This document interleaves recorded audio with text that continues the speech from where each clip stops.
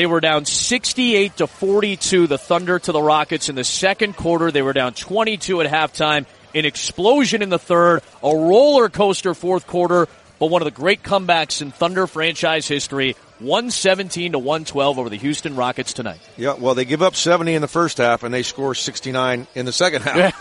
And it was good enough because their defense in the second half, night and day from what we saw in that first half. They gave up 42 points to this Rockets team.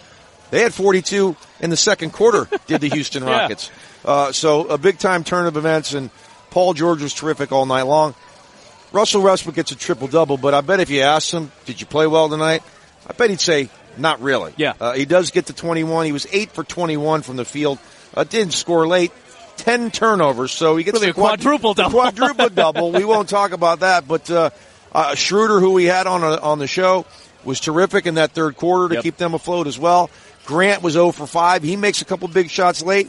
And then Terrence Ferguson, a guy that's really coming along. It should be Andre Robertson, who's been out all year, but this guy stepped into the starting lineup. He gets 15 tonight. No one really talks about what he's been able to do.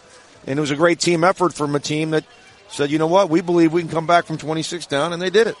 Let's give you just a quick status update in terms of the history. Westbrook with his 9th straight triple-double ties the longest streak in NBA history held by Wilt Chamberlain.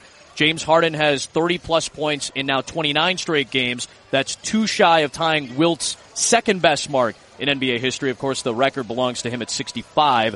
And again, Paul George finishes with 45 points and 11 rebounds tonight. Chris Paul played really well. He was 1 assist shy of a triple-double. But all of this, we take a big step back. Still closing in on the All-Star break. This is obviously an important win, though, because there's one more meeting to close the season between these two teams. You never want to make too much of one game, but when it's a game like this, with this impact going forward, this could be a seeding game that plays a factor later on. What is the impact in your eyes of a game that's still pretty early on in February? Well, OKC now goes up 2-1. The next game is at their place, the last game of the regular season, and like you said, seeding. If this is a possible 2-3 seed, you want to get that 2-3 seed because if you're 4, you know who you're going to see in the second round. Golden State. Exactly. So a very big game here for OKC. Again, you can't say enough about the effort of all these guys. A complete flip of attitude and intensity and focus to detail in the second half.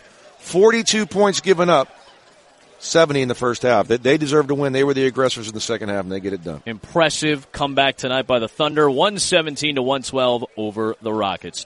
For Jon Barry, Adam Amin, right here on your home for the NBA, ESPN Radio and the ESPN app.